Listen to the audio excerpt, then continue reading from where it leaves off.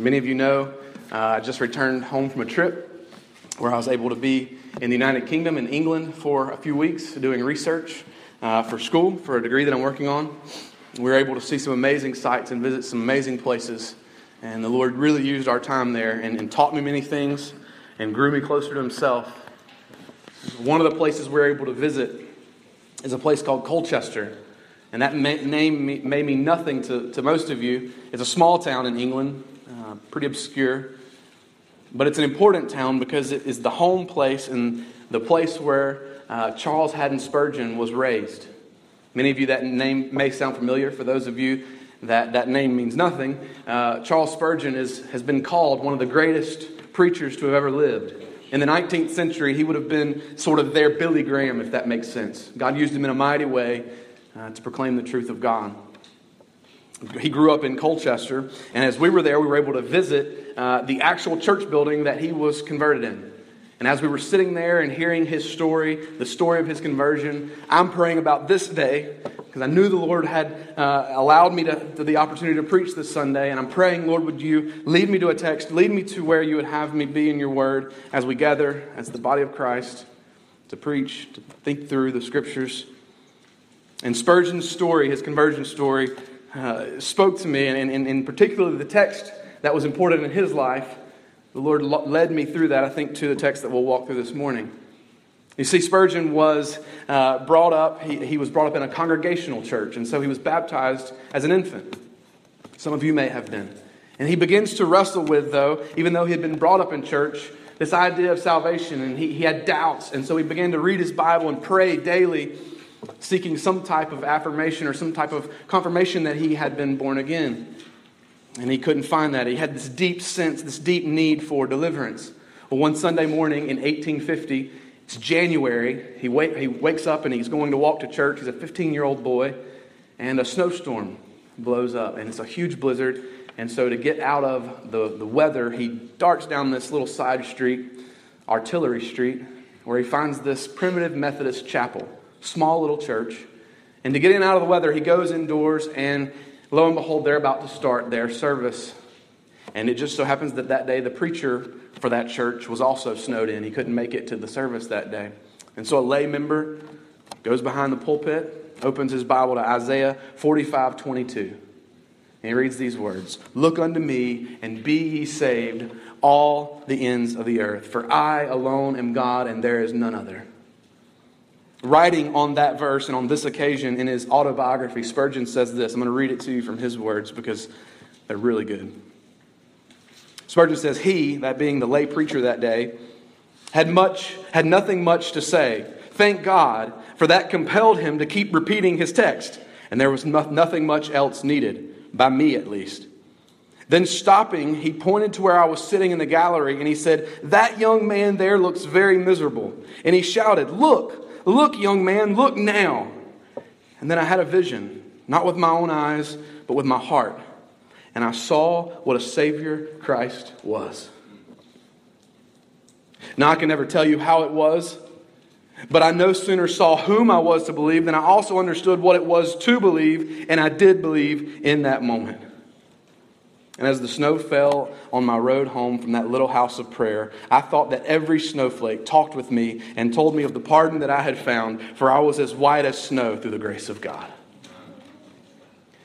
As I've been praying and studying and getting ready for this day, that's been my heart and my prayer for us as the people of God this morning meeting, is that we would see, oh, what a Savior our Christ is. And that in seeing that, our hearts would be transformed and drawn to love Him more. And if that could truly happen, if we could see Christ this morning, it would be the greatest thing that could happen for any one of us. So Hebrews 1:1-4. Hopefully you still have your Bibles open. If you don't, open them back up, because we're going to be walking through the text this morning together. As you're turning, Hebrews is written by an unknown author. We don't know who wrote the book of Hebrews. It doesn't tell us. Through history, it's been suggested that it could have been Peter or Paul or Apollos or even Luke. But the point is, we don't know with any certainty. It was written likely to a Christian church that had a Jewish background believers. The reason we think that is that there's no mention of Gentiles in the book. And there are several themes in the book of Hebrews, but the overarching, the primary theme, and I hope what we see this morning in the text, is that Jesus, the Son of God, is superior and supreme over all things, over every person and everything that exists. Jesus is over it. And so hopefully you have your Bibles open. Look at it, verse 1 with me this morning.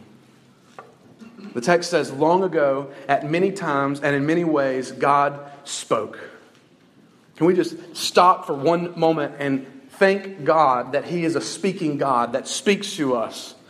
There's a phrase used in our culture quite often, sadly, often in the Bible Belt where a lot of us grew up, that I have found God, or he or she found religion, or he or she found Jesus. Hear me carefully this morning, church family. We do not find God. If you know Christ, if you have a relationship with Him this morning, it is because God's so pleased in His sovereignty to reveal Christ to you by His Word and through the power of His Holy Spirit. It's the only hope we have for knowing Christ, for finding salvation.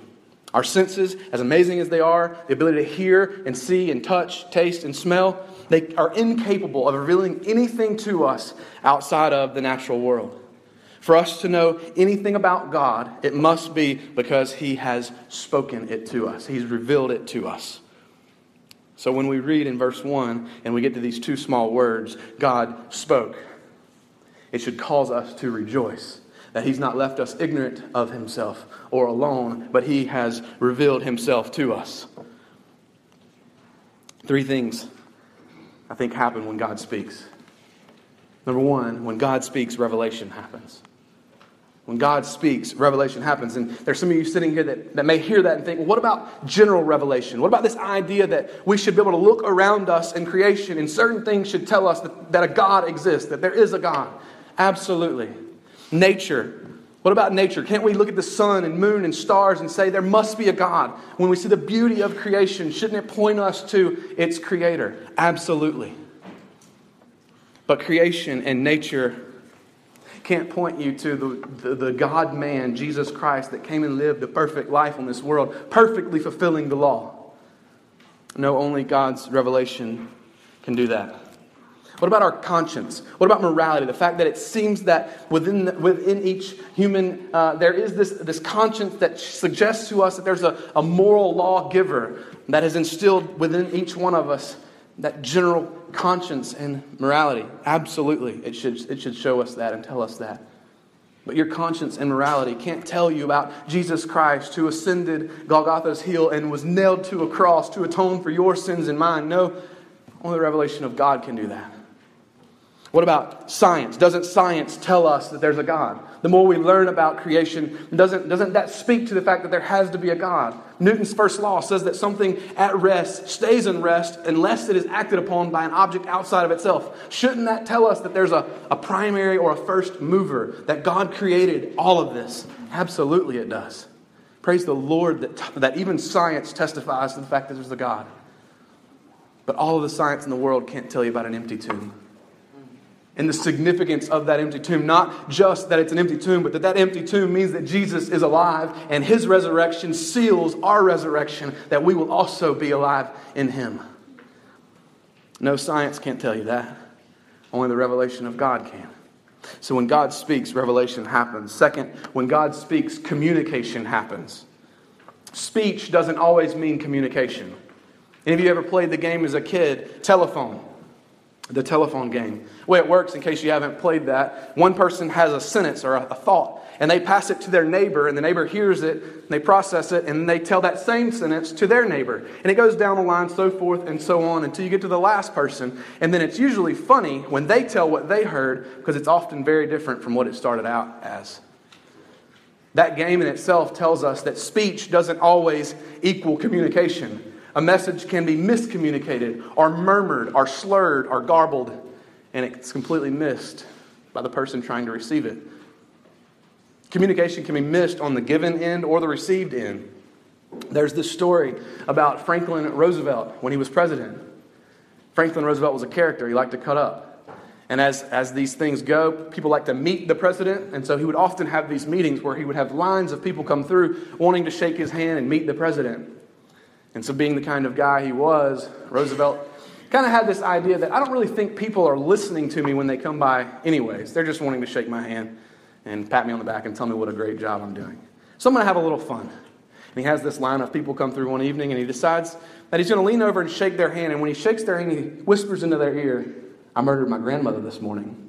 And as most of them did, they shook his hand and patted him on the back. "Congratulations, President. We're so proud of you. Thank you for leading our country." Next person will come along, "I murdered my grandmother this morning."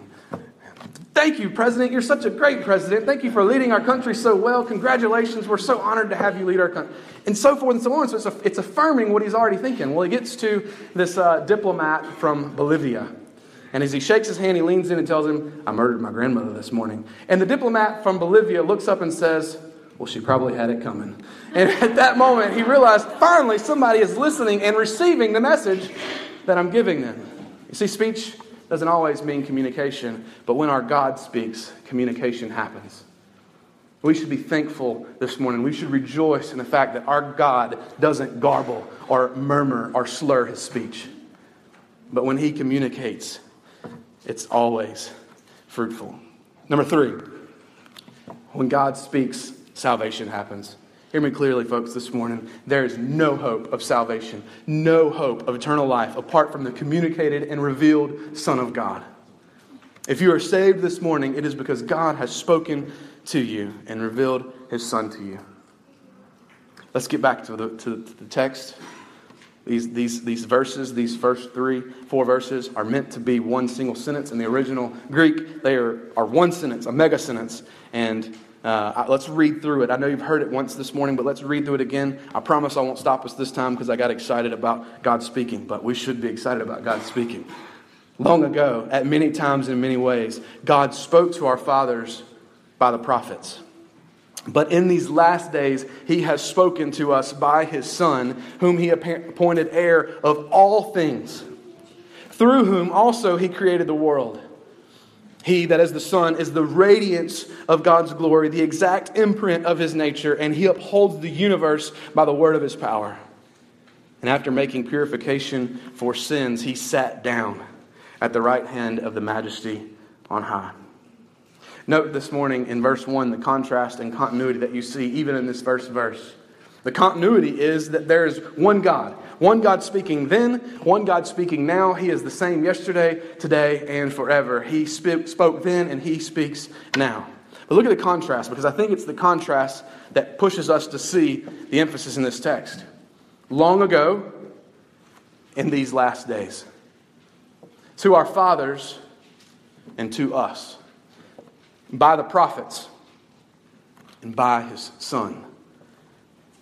The point here for us this morning is that God really did speak in the past. He spoke to those Jewish patriarchs. He spoke to the prophets and revealed truth to them, and it was good and it was true. You see in the text that it says it many times. If you look back and think back through the Old Testament, God used everything from donkeys to dreams to angels to prophets to priests to pagans to communicate truth to his people. And it was true and it was good. It also says that in many ways. Think about your Old Testament, your Bible. It is full of different genres of literature. He spoke through poetry, through law. He spoke in doctrine. He spoke ethical things. He spoke narratives. He spoke warnings and rebukes and encouragement.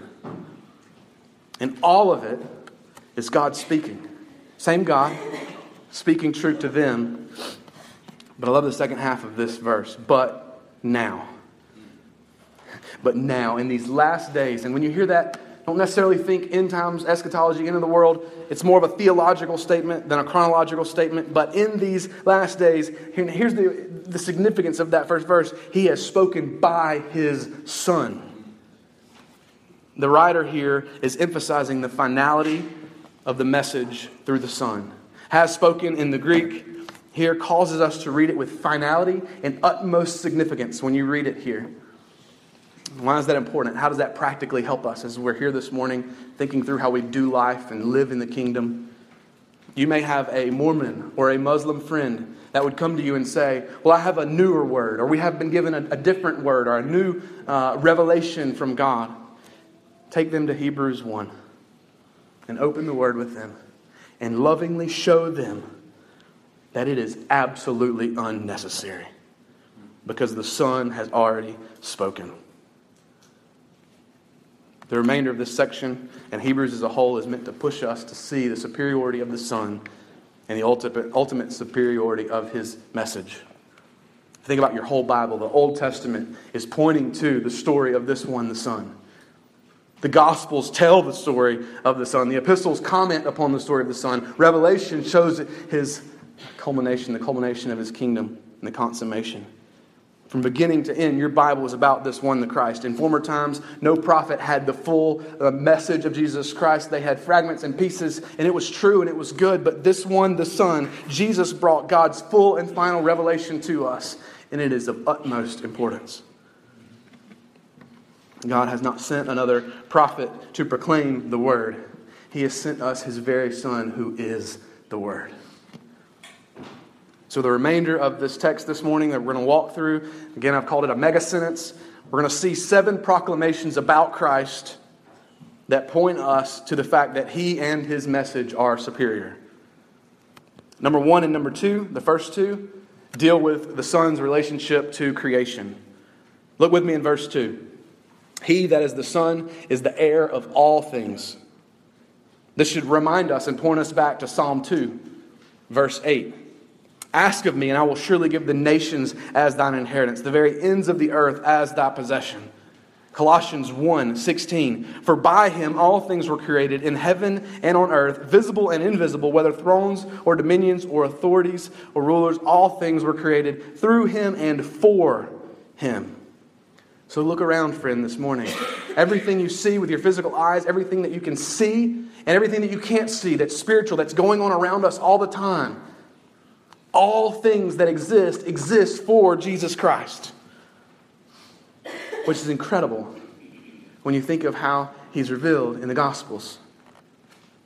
Think about what's communicated to us about this one that came and was born in a feed stall. Not only that, He became poor for our sakes as a man. Luke 9 tells us that He had nowhere to even lay His head. He was homeless. And that at His death, even His own clothes, His possessions were taken from Him and stolen and divided up. And then He was buried in another man's tomb because he didn't have one. This is the Son that we read about in the Gospels. But friends, it's not the end of the story. This one, the Son, is coming again. He will return again. And I can promise you, friends, that He's not coming as a homeless guy with no clothes and no tomb, but He's coming alive, and He will eternally and completely inherit all things. Here's the wonder of all wonders, is that Romans 8:16 and 17 tells us that those of us who have trusted in Him become fellow heirs with Christ. That all that He inherits, we inherit in Him. We are co-heirs. We will jointly possess all that He possesses. What an incredible thought. And practically for us this morning, if you're here this morning and finances are about to kill you and you don't know how you're going to meet your bills this month and you're facing eviction from your home because you can't meet your bills, know this morning, that your identity doesn't lie in your financial status or your social status on this earth, that if you are in Christ, all that He has is yours in Him. That's incredibly encouraging for us. I think we live in a world, in a country that has so much material possession that we hear that and, okay, that's great. But for the poorest of poor that have nothing to their name, they are kings. Because everything that Christ has will be theirs. Number 2, also in verse 2, not only will He be the heir of all things, but He is also God's agent of creation. John 1:3 says that all things were made through Him, and without Him not anything was made that was made. This speaks to the Son's divinity. One of the greatest proofs of Jesus' divinity is His ability to create. That belongs to God and God alone. Only God can create out of nothing. And we see here in the text that Jesus is doing that very thing. You would read this verse in the Greek and expect to find the word cosmos for world. It's not the word that's used here. Instead, the writer uses the word ionos, which means the ages. Why is that important? Why does that matter for us this morning? And it demonstrates to us that Jesus was not only responsible for creating the physical world and everything that we see, but in fact, He was responsible for creating time and space and energy and matter. So not only did Jesus create everything, but He created everything that was necessary for that thing to function. Everything. Jesus created the whole world and everything in it. Think about this for a moment. In a normal lifetime, human lifetime, your heart will beat 800 million times. That's a huge number. I don't know about Bun, but in Gena, Louisiana, we didn't count that high. They didn't have enough fingers. 800 million times. To put that in perspective, your heart beating 800 million times would be enough blood pumping through your body to fill tanker trucks lining from Boston to New York City. 200 miles of 18-wheeler tanker trucks. That's an incredible amount of heart beating and blood pumping. But not only that, there's a section of your brainstem that's a half-inch by half-inch by half-inch cube. And that section of your brainstem contains enough brain cells for a lifetime of memory. Not only that, your ear has the unique ability to take sound waves from the air and through liquid transfer that wave by nerves to your brain, where your brain processes and encodes that message so that in an instant you can hear sound. What an incredible thought. Where did all that come from? Friends, it's not by accident or chance that humans are here. We didn't just evolve out of some primordial slime. Jesus Christ, in His mind and in His creative processes, created every bit of that and so much more that we take for granted every day. He created all things. So back to number 1, He's heir of all things because He's created all things. The next two, number 3 and number 4, deal with the Son's relationship to the Father. We've seen His relationship to creation. Verse 3 says that He, the Son, is the radiance of God's glory. This places emphasis on the Son as the one through which we see the Father. He is truly God from God and light from very light. Everything that God is in His essence, in His substance, the Son also is. What do I mean by that? The Father, we cannot see the Father with our physical eyes, but when we read about Him in the Word, we find that the Father is holy. You look across and the Son is also holy. The Father, you look at the Word and you see that He has all wisdom and power and strength. You look at the Son, it's there too. All wisdom, all power, all strength. Everything that the Father is in His essence and substance, the Son also is. They are one. Not of like essence or like substance, but of one essence and substance. The word radiance is used here. That's significant. It has meaning for us. When you read that word, it should make a picture go into your head. And that picture is, as Jesus is the radiance of God's glory, He is transmitting the brilliance, the splendor, the majesty of God the Father. That should point us back to the Transfiguration, which we just studied about here not long ago. On the mountain, Peter, James, and John are with Jesus. And Elijah and Moses are there on the mountain with them as well. And when we hear that as contemporary believers, we kind of can pass through that and it doesn't stop us in our tracks like it would have them. Moses and Elijah, that was the biggest deal in the world for them to have appeared on this mountain for these guys. That was huge.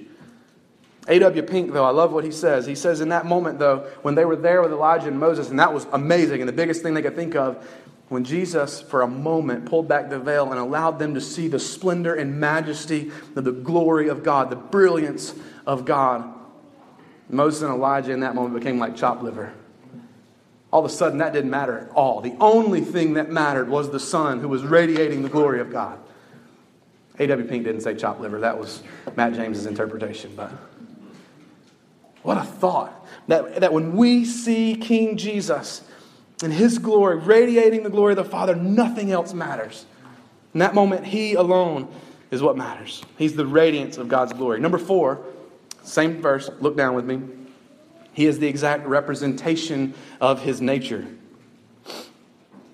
The idea here is that of a wax seal. So, in these days, a king would want to send a message, a letter, if you will. What they would do is take that letter and drip wax onto it, and the king would have a ring that would have an imprint on it. He would take that ring and mash it down into the hot wax so that whatever was in the ring, the imprint in the ring, was also now in the wax. And whatever the wax showed was there because it was in the ring.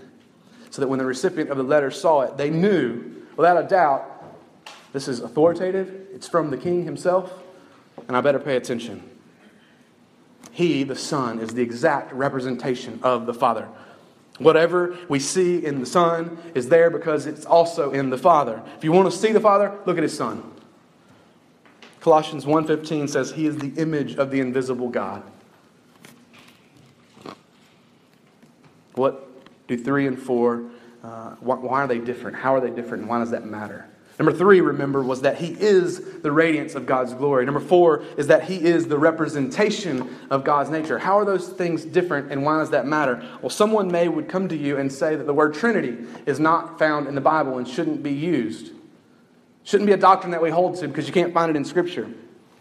Take them to Hebrews 1 and lovingly marvel at the beauty of our triune God. These two clauses together articulate the doctrine and the mystery of the Trinity and the unique relationship that exists between Father and Son. The Son is God. They share one essence, one substance, but yet He is the representation of God. He is His own distinct person and has His own personhood. They are one, but they're also three in one. It's beautiful that the writer of Hebrews would articulate it in this way because human analogies fall short. The next two, 5 and 6, continue in the text with me. We've seen the Son's relationship to creation. We've seen His relationship to the Father. The next two deal with His activity. Number 5, we'll find in verse 3. It says this, that He, that is the Son, upholds all things by His word of power. So not only did Christ create all things, not only will He inherit all things, but He upholds all things.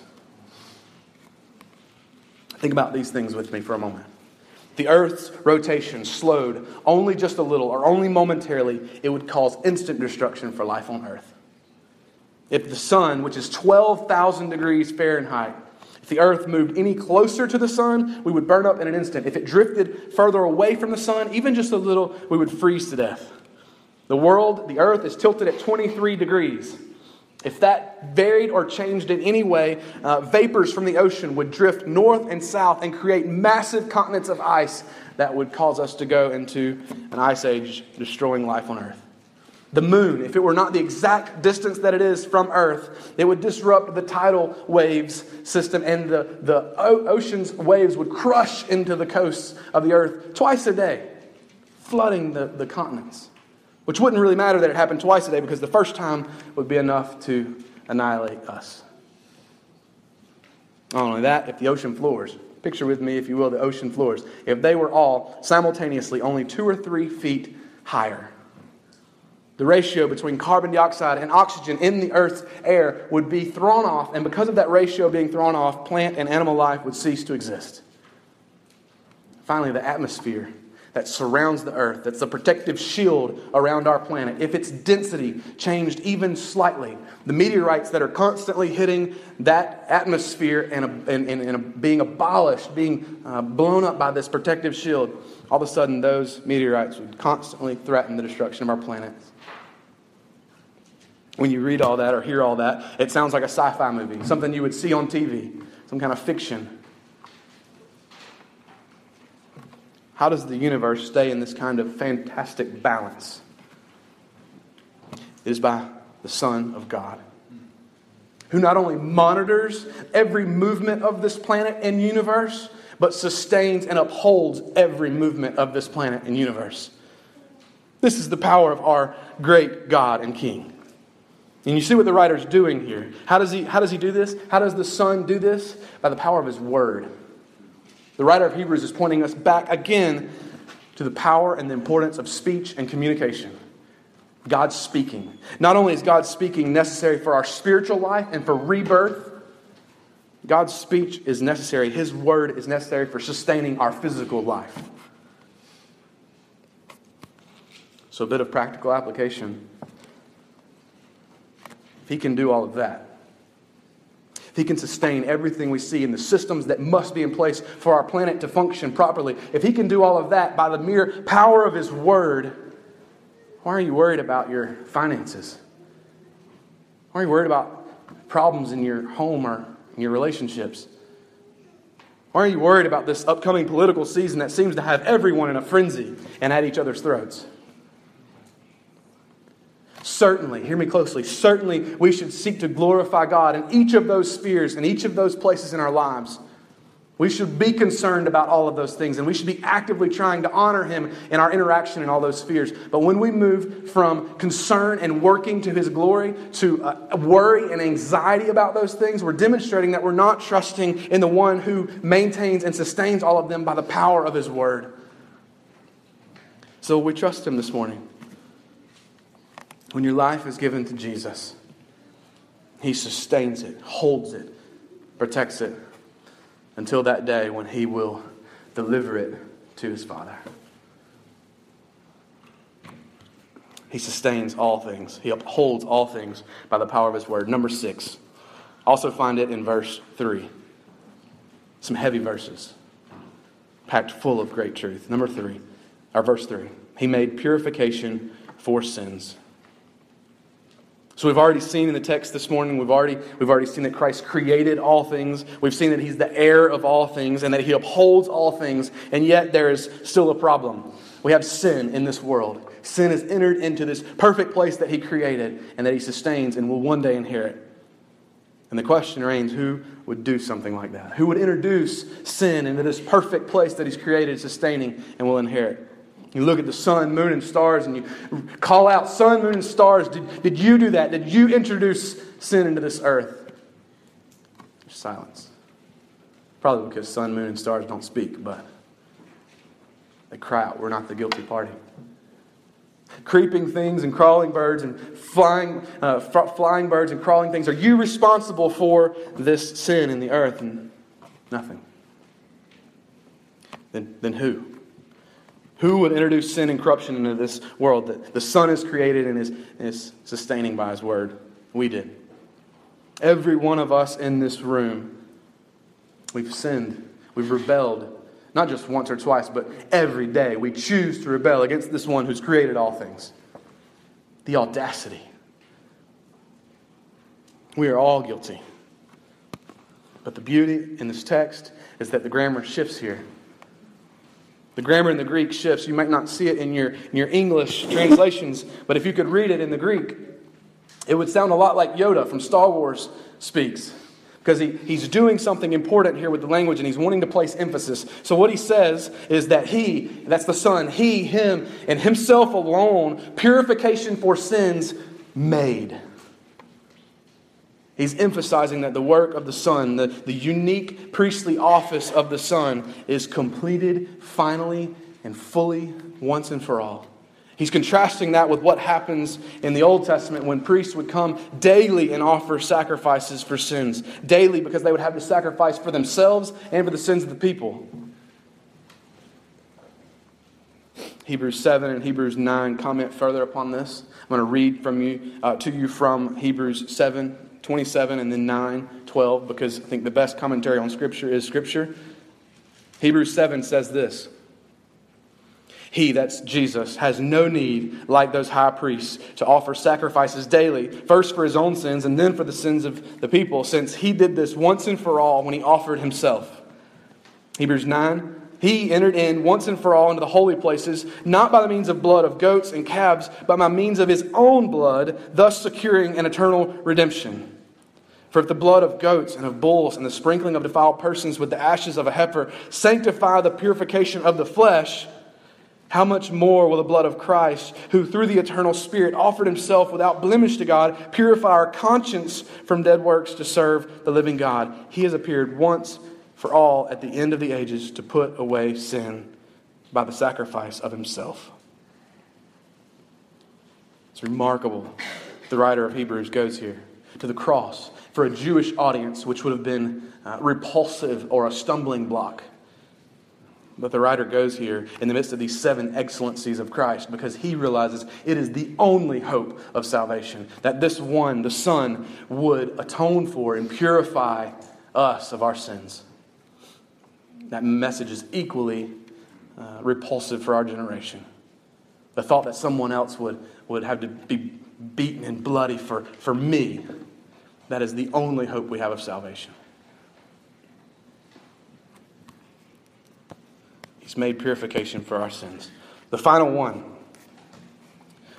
deals with his status. So we've seen his relationship to creation. We've seen his relationship to the Father. We've seen his actions, his activity. And now we'll see, finally, his status.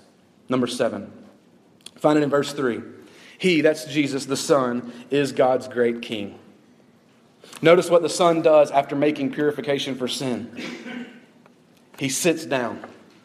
This is a sign of finality, drastically different from the procedure that the priest would have had to went through in the Old Testament. It's done on purpose. You see, there were no seats in the tabernacle or temple. They would have had no place. It would actually have been inappropriate for a priest to have sit down because his work was never completed. His work was sacrifice daily, sacrifice daily, sacrifice daily, because the people kept sinning and there needed to be continual sacrifices on behalf of the people and on behalf of himself for the purification of that sin. But when the Son offers himself, you remember what he said on the cross. Those 3 powerful words that are resounding here in the text. Even though they're not said literally, those 3 words are still resounding. It is finished. And he sits down.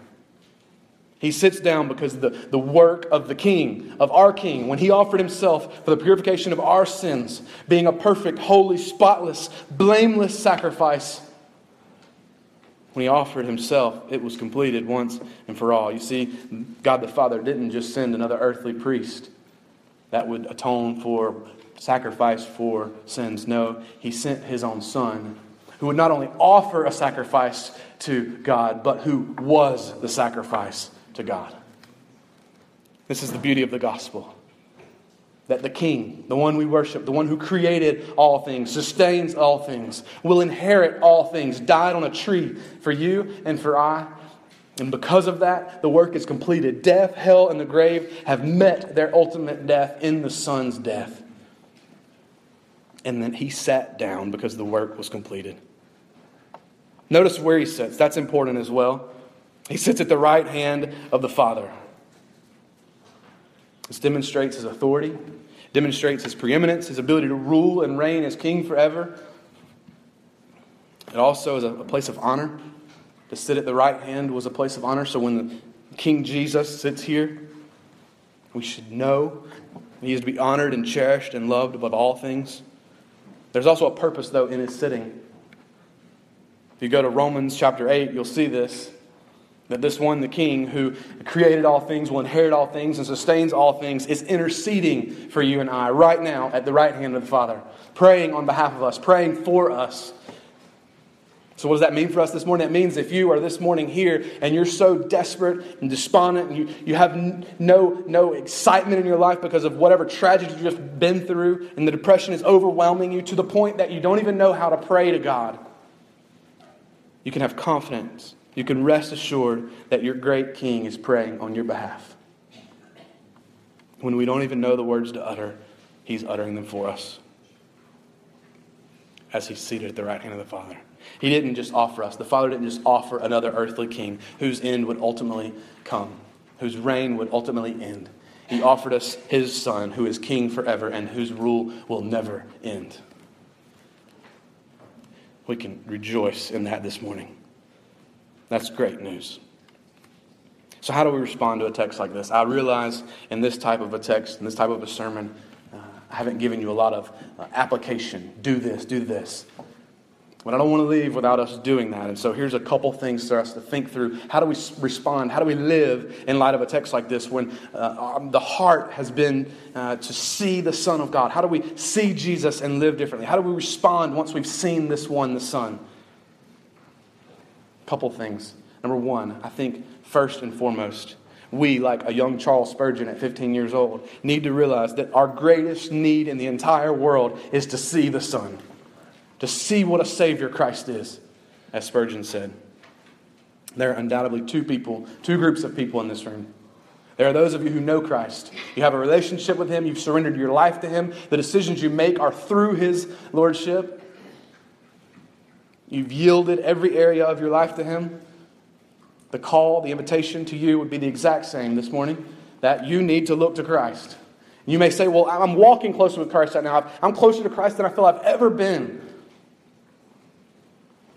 Friends, we live in a fallen world, and the reality is, even if you're walking with Christ now and you feel His presence daily, tragedy is just around the corner. It's the reality of living in a fallen world. And you don't know whether it'll be next week or next month or next year. Something's going to come into your life, and you are going to drastically need to cling to the Savior for everything you've got. Look to Christ this morning. Walk in those habits of grace where you are clinging to Christ, seeking Him daily, desiring to see Him every day. Undoubtedly, there are those in this room, though, that are in the second group of people, those that have never surrendered to Christ. You don't know Christ. He's not the Lord of your life, the boss of your life. You've never confessed your sins to Him. The call is the same. Look to Christ this morning. Acknowledge that you are sinful and that you've rebelled, and that there is no hope for salvation apart from His work. There's nothing you could do to earn it. There's nothing you could do to win His affection and love. Confess your sins to Him and call upon Him to save you and cling to Christ. What's the second thing? I think there's another point of application here. I think there's many, but at least two we'll notice. Second, when you see the Son, worship Him. Throughout the Bible, Old Testament and New Testament, people encounter God, and their only appropriate response is to fall on their knees and worship Him. That's what happens when you see the Son. When the Father speaks to you and reveals Christ to you, the appropriate response is worship. And I'm not talking just about singing songs or hymns. I'm talking about your life. Last week you heard that He's worth persecution and even dying for. He's also worth living for. So this morning I'm challenging you to worship Him tomorrow. When you get to work, and you got a stack of papers on your desk and you just don't feel like doing it. Do it as unto the Lord, as your reasonable act of worship. When you are faced with that person tomorrow that just rubs you wrong and you can't stand them, love them with the love of Christ because you've seen Jesus today. Worship Him in the way you live.